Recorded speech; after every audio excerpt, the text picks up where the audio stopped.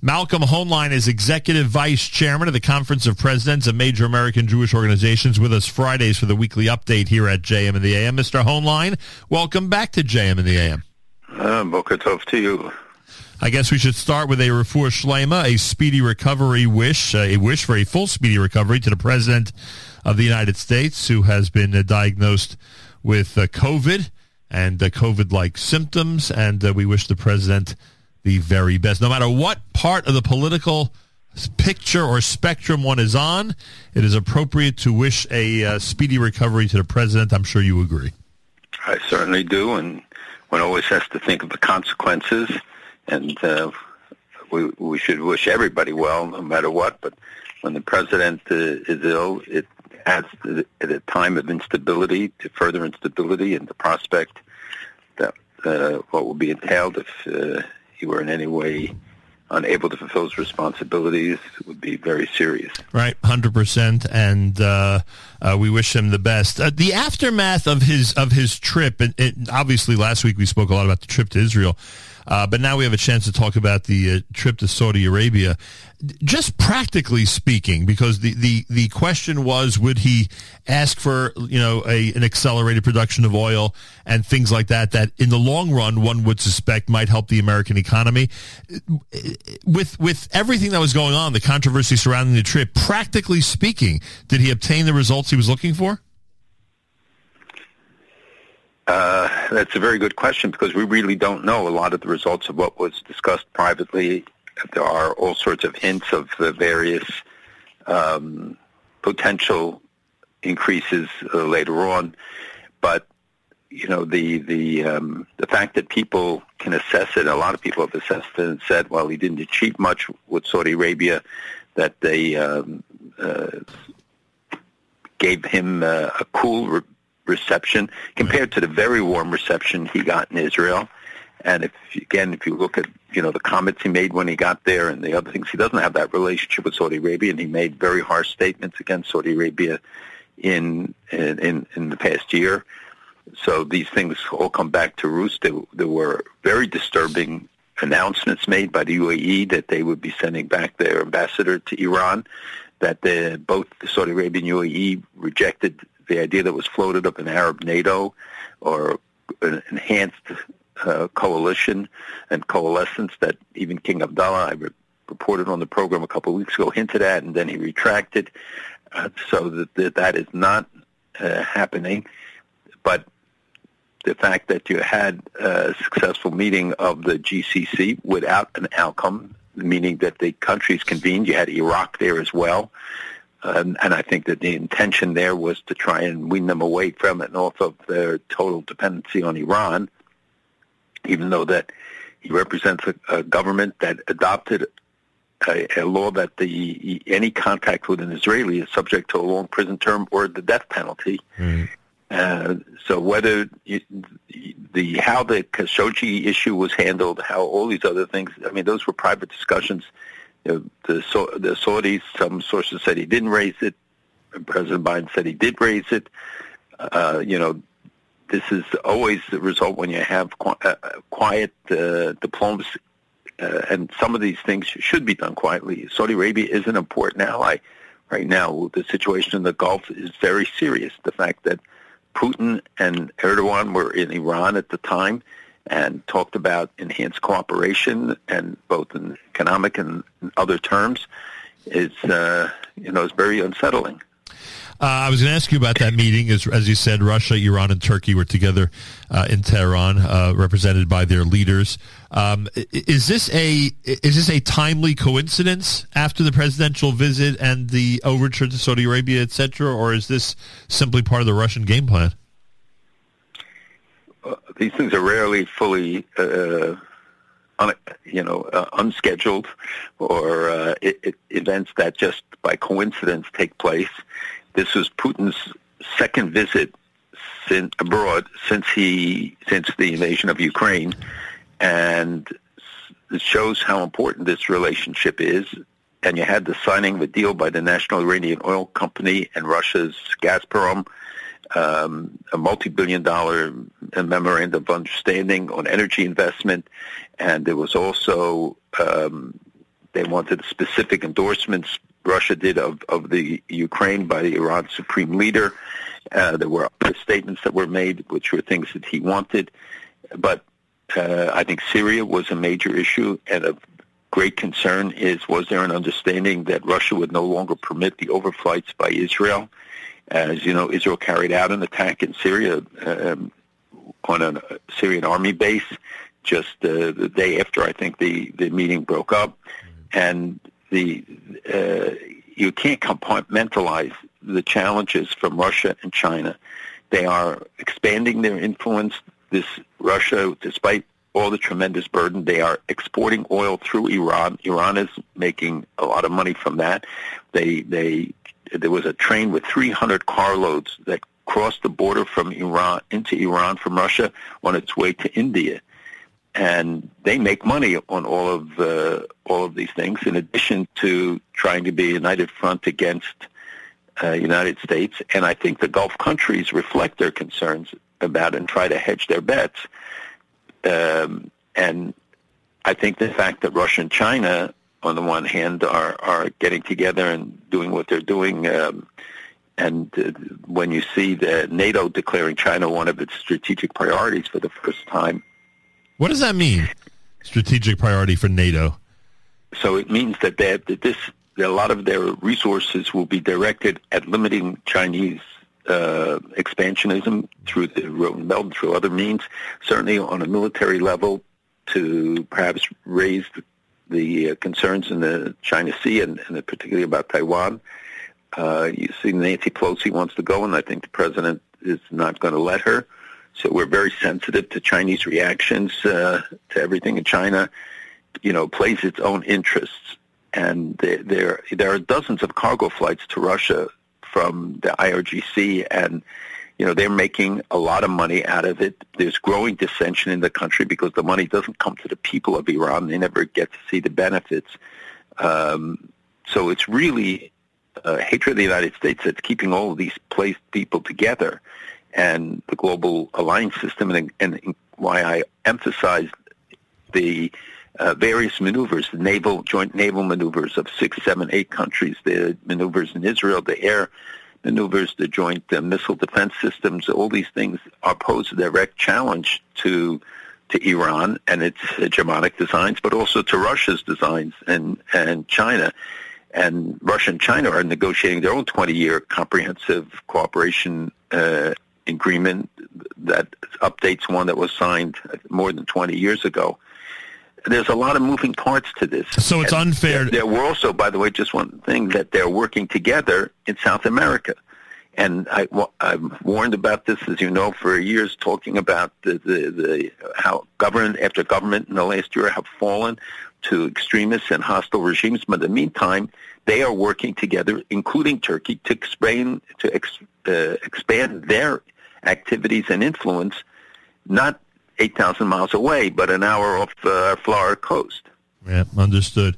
It's fair to portray Washington as dropping the ball then on the China piece, because obviously if NATO is reacting and coming up with some type of game plan, I'm assuming the U.S. is quarterbacking that game plan. Would that be fair to say? Absolutely. I think that the president has actually put a great deal of emphasis on on China. The question is, what is effective? And we're not about to go to war with China. We shouldn't be going to war with China. Right. We can, though, challenge that we've given them a free hand to expand their activities, to entrench themselves in ever-increasing areas. The fact that we should be looking more at how we help the countries between China and Russia and Europe, meaning the Central Asian countries, which we do very little for. And Erdogan comes in and tries to carve out a critical role for himself. He wants to be an arbiter, but he also has a lot of self-interest that he's looking at. And just think that he's selling armed drones to Ukraine, right. But hasn't imposed any sanctions on Kremlin. Now Iran is going to be selling the drones to Russia. What does it say about Russia's drone capacity? We've seen what's happened to a lot of the equipment that they sent to Ukraine not being very effective, and the fact that they have to turn to Iran for these weapons is a statement in and of itself. That's why the Turkey piece to this is always confusing to a guy like me, because you see the overtures that they make, including to countries like Israel, and the fact that they want to, and Ukraine, by the way, great example as you just cited. But at the same time, they're meeting with Russia. They're part of this. I don't want to say alliance, but they certainly have an interest in maintaining a friendship, or whatever you want to call it, diplomatic relations with Russia and Iran. So they're sort of like this. I don't want to say hybrid, but they're sort of like a two-headed monster when it comes to this stuff. Well, he also, remember, Turkey wants to go after the Kurds. They did carry out an operation in Kurdistan, and there were big demonstrations against them in Iraq, in Baghdad, demonstration against Turkey. Erdogan, who also faces tremendous economic pressure, internal dissension against him, he looks to be perhaps the mediator between Russia and the Ukraine. Right now, perhaps the only guy who can do it. He has hosted 2 rounds of unsuccessful negotiations between them. But he is pushing for new freedom to move against the PKK in northern Syria, which requires at least Russia's acquiescence because there are Russian troops in the area. But more than that, I think that they're looking at getting the grain shipments released in the Black Sea. They're looking at many other issues. Russia has leverage, but the biggest leverage they have is that a country like Egypt, for instance, is the world's largest importer of wheat, gets more than 70% of it from Russia and Ukraine. And Turkey, I think, gets 80% of its supplies from Ukraine and Russia. So it's a very complicated picture. You know, people look at it on the surface, but there are layers upon layers that have implications here. It's sort of like they have to maintain good relations with everybody as they start up with everybody. Like, they have an interest he has an interest in maintaining good relations with so many of these countries. But exactly. But at the same, and that's all that they pursue is their interests. I mean, that's what matters. And he still has his Muslim Brotherhood agenda. They move ahead. Iran is moving ahead all the time on its nuclear program. They're stepping up the arming of their boats in the Persian Gulf to challenge the coalescence of naval powers against them. And we do have to do something quickly to put pressure on to release the millions of tons of grain that are waiting to get shipped out. People are going to die and are dying because they don't have food, especially if you look at what happens in Africa and Asia and other places, and we will be impacted as well. Question is when? And we just don't know how many months down the road that is. Well, I think if people go to the store and look at the prices of stuff, many countries are working hard, including Israel, to keep the price of bread down. That's the beginning, but that's not a shortage, but that's the beginning. Right? Well, prices go up because you have that, and you have general increase in prices with inflation, but bread is the critical thing because that's what people go to the streets on when they can't buy bread and basics. Understood. What is with this Russian demand that the Jewish Agency close its office in Russia? So this is a very complicated issue because we can't get the exact truth. There were statements issued saying that they aren't closing. There definitely is a series of hearings going on that in which the Jewish Agency is being asked to explain its activities, but clearly there is more to it. One Israeli newspaper reported that they were banned, and another one reported they were not banned, and the Jewish Agency put out statements saying it's not true, that their operations are continuing. But clearly they are being investigated, that this could be Russia's answer to Israel's support for Ukraine, that it will certainly impact Aliyah and the processing of people. As you know, I think this year 16,000 Jews came from Russia already, and the immigration is increasing, as it is from Belarus and Ukraine. But Russia was one of the side effects that people wasn't anticipated early on. And about 80% of the people who have come from these countries are saying they want to stay now in Israel. We're not talking about those who just did it as a refuge, who may not be Jewish and are eligible for the right of return. But if the Jewish agency is unable to function there, that will make it much more difficult. Maybe the Russians are just finally coming to grips with the fact that they don't want people to leave, and the Jewish agency facilitates their citizens leaving. Well, there are people are leaving, especially wealthy people, those who can afford to leave more readily. But you have a lot of elderly Jews. You have others there that, it's not so easy for them just to pick up and go. Yes. And many in the beginning didn't think this was going to last a year and be stuck in this battle for so long, and that the toll would be so high. But at the same time, they have very strict enforcement in Russia. You don't see very visible demonstrations, but all the accounts of polling and stuff shows that there's very fast-growing dissatisfaction. It's America's one and only Jewish Moments in the Morning radio program, heard on listeners-sponsored digital radio around the world of web at NachumSegal.com and the Nachum Segal Network, and, of course, on the beloved NSN app. Malcolm Hoenlein is Executive Vice Chairman of the Conference of Presidents of Major American Jewish Organizations. By the way, this Jewish reporter visiting Mecca, this episode reminds us that while Israel makes sure to open up holy sites to everybody and doesn't restrict anybody from doing anything, basically, some might argue with that, but you get my point. It's not like that everywhere in the world. I think it's an important reminder.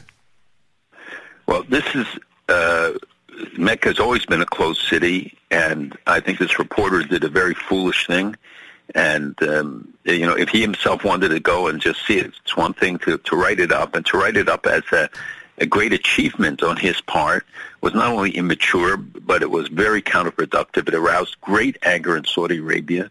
Look, the relationship is sensitive enough. We still don't have massive buy-in in the Arab populations. It's changing. It's better. Certainly UAE, it's much better. In Saudi Arabia, it's the numbers are increasingly more positive towards relationships with Israel and Jews coming, but a thing like this sets it back, and it's immature and it's counterproductive, and people who, it's not the only instance we have of this, that doing this can do a great deal of long-term damage and become a basis on which those who oppose the warming relationships can act against enhancing them. So it's very unfortunate. And he apologizes for it and all that. But if you saw the videos and everything, you see he was like a teenager, celebrating the fact that he was able to steal something from a candy store. Right, like he got the British officials, the British guards, to laugh at Buckingham Palace. That type of yeah, exactly. That type of victory. What do you think of the Nikki Haley hint? That the next president of the United States, she, according to her, she will rip up the agreement, if there is one, between Biden and Iran. What do you think of her prospects for 2024? Well, I was there for the speech because I was honored that same night I got the Defender of Israel or award, I think. Mazal Tov. Award. Thank you. No, but it was, frankly, for people who have never experienced a CUFI, Christians United for Israel conference, you cannot imagine what it is like to see the Islamist, the warmth, the singing Hatikva, all of these people from one side of this huge conference center to the other, but they all know the words. Yeah.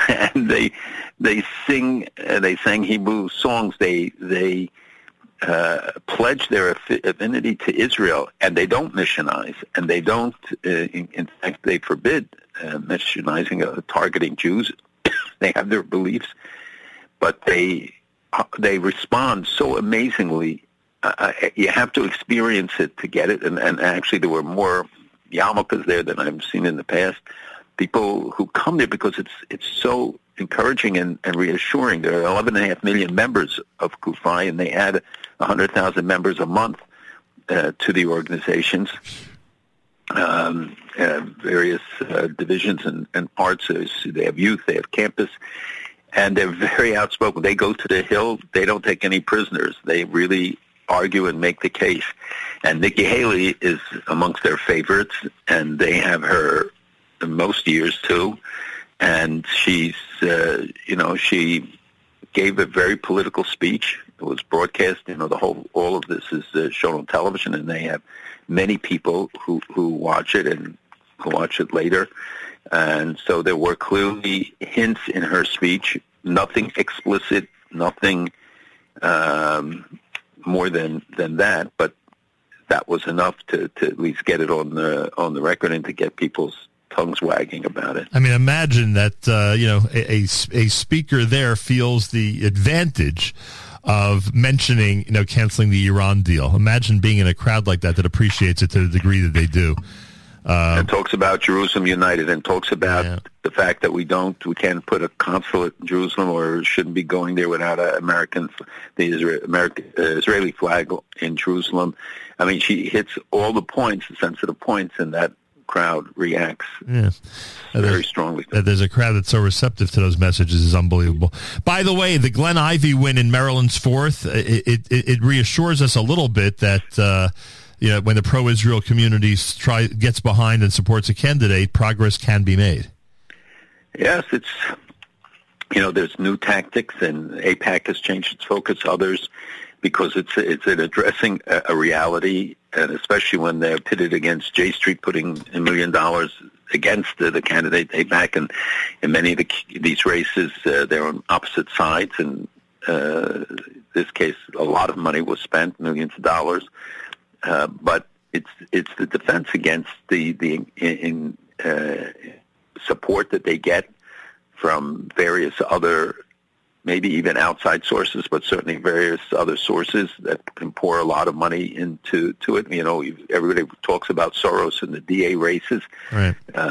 If people are willing to put the money in, then they get the results, and we then pay the price. So these races are very important. They send an important message. And I think it gives cover for those who do want to support Israel, but are intimidated or afraid, because then the opposition becomes much more vocal and organizes against them. So we have to stand by our friends, and one way of doing it is political contributions. 2 is political support. 3, getting out the vote. And that's really critical. If people don't go out and vote, then the results will be clear. And we have some races in New York City, which are very hot congressional races. It'll be very important if people who will not stand up and support Israel get elected. Yeah, no question about that. I'm actually a resident in the brand new New York 10th District. Big election coming up August 23rd. Right. And people don't even know that. And when I mention it to them, they look at you blankly. What election? Isn't it November? No, the big election in New York, because of the political setup here, especially New York City, is that the Democratic primary is usually the election. Yeah. I think the gubernatorial election is an exception. There are other elections statewide where it's different, and New York will be watched. And someone actually said to me last week about that seat, about the New York 10th, they said, a progressive's going to win this election. It may as well be a progressive that likes Israel. So now we have a new category. We've got a new category, a progressive, someone who aligns with the squad on many issues, but yet the pro-Israel community, political community, will tell you that they are reliable when it comes to voting for Israel. So we meet. Well, as opposed to somebody who is not good on Israel and still aligns with them. So correct. Yes, it's very important. I don't like the term progressive, but right. Well, you know what I mean. Because I don't think they're progressive. Yeah, I'm utilizing the media. Supporting Israel is progressive. Yeah, utilizing the media's term for them. But again, it's I don't want to call it lesser of two evils. That's not fair. Because I don't know these candidates personally, but the point is that this category now exists. We have to come to a reality, I was told, that this is the direction of New York State and New York City. I should say New York City, of New York City. And if this is, in fact, the direction, at least someone representing that district should be somebody who has a good voting record or a good a political record when it comes to Israel. It's a very interesting and different time. Speaking of elections, by the way, there is an election coming up in Israel. I know that it's way too early for this, but I did find it interesting that the religious Zionists under Ben Gvir do have 13 seats, at least in the polls at this point. They may be a bigger player down the road than we thought originally. Absolutely, and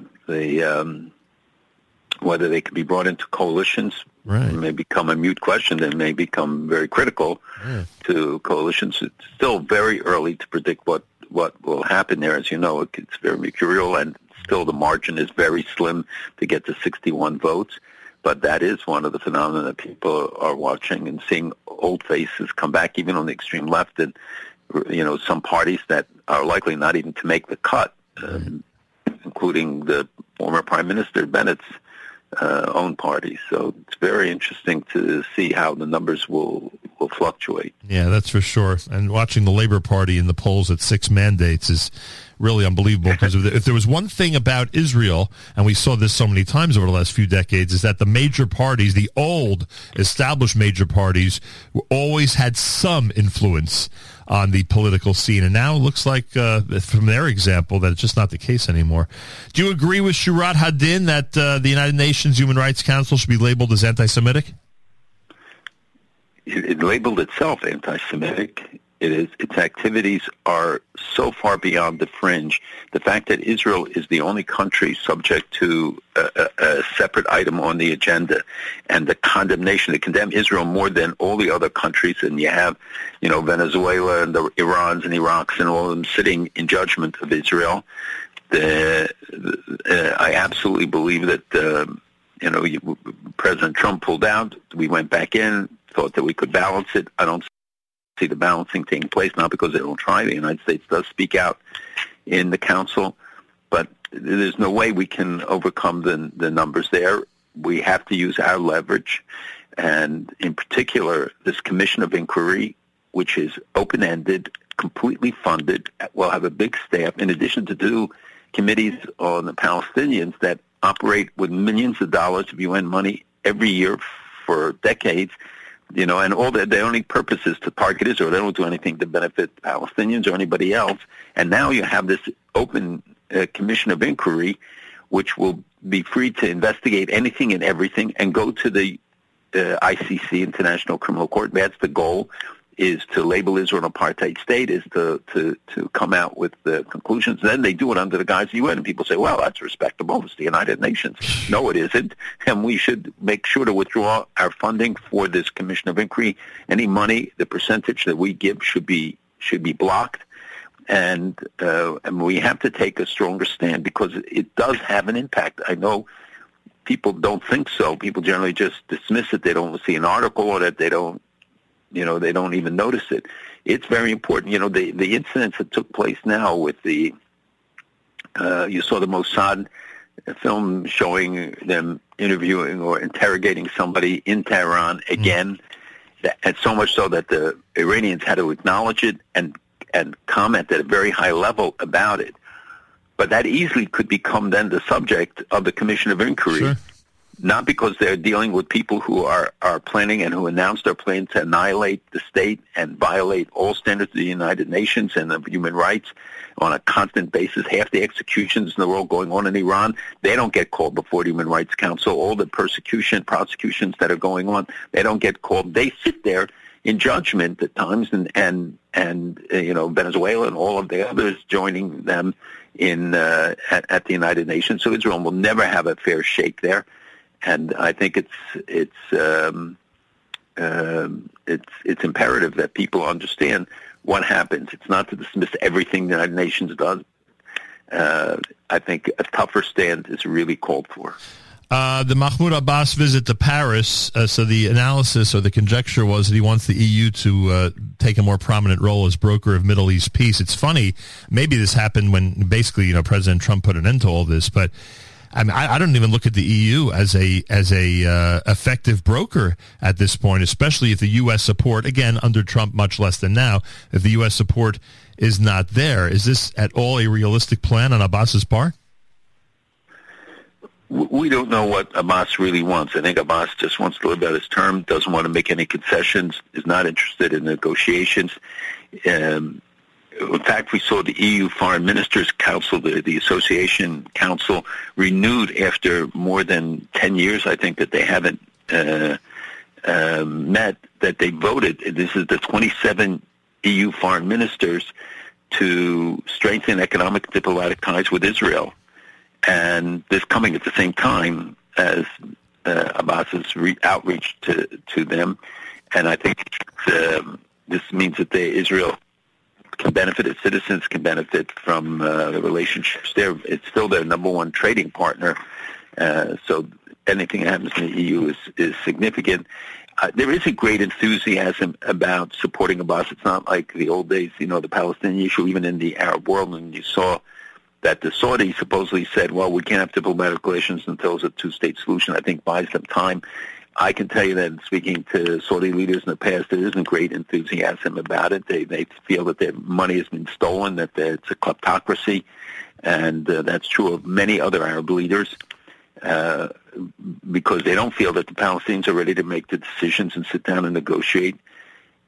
And I think the administration tried to balance it during the visit, but there isn't the groundswell of support that one would see. There is still sympathy, and it's still an issue, and those who dismiss it are wrong. It becomes a popular rallying call for people, for leaders to say, that they use the Palestinian issue, they exploit it, they don't help it, they're not sending money there, they're not helping the people in projects and things by and large. So, you have to see beneath the surface. A lot of this is show. He's in his 18th year of a 4-year term. That's a much bigger issue in the Palestinian territories, the fact that they don't have elections and that they don't have another leader that they can turn to they think would win and be decisive. The fact is that Hamas would likely win an election, not in Gaza alone, in the West Bank, in Judea, in Judea and Samaria, areas that under Palestinian Authority control. Yep, that's the reality at this point. Finally, did you think the prosecutor or judge or whoever's in that video was a little too tough on Netanyahu when it came to the Meron testimony? I think that generally it's open season on Netanyahu, but he handles himself well. I agree, but this was so over the top, it seemed. Yeah, but so are some of the other the cases that people have assessed it as being very targeted and stuff. But yes, it was very harsh, and people are all avoiding responsibility for what took place. Oh, that's for sure. I think it's ridiculous to think that the prime minister, though, really knows the details of the specific security arrangements. Right.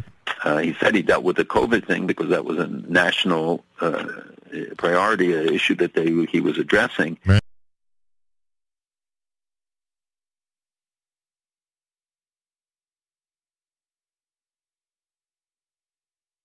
But I don't think even a governor, or in some cases or others, would be responsible here for local security arrangements for an event.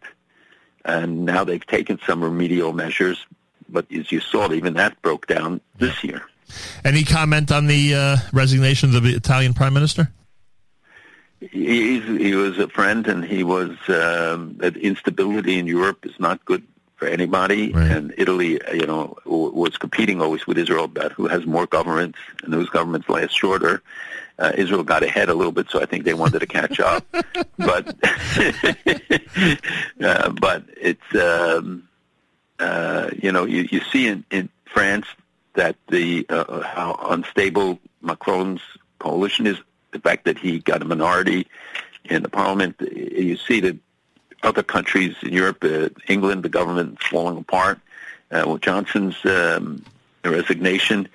So this instability, coupled with the economic crisis that they're facing and the extreme heat, all it could be a unpleasant coalescence of events that could be very unsettling. And then anti-Semites always take advantage, and anti-Israel forces will always take advantage of that. Understood. Thanks so much for joining us. Have a wonderful Shabbos. We'll speak in Mir Hashem next week. You too. Be well. Have a good Shabbos and good Chodesh. Malcolm Hoenlein is Executive Vice Chairman of the Conference of Presidents and Major American Jewish Organizations, with us Fridays, 8:40 a.m. Eastern Time, here for the weekly update at JM in the AM.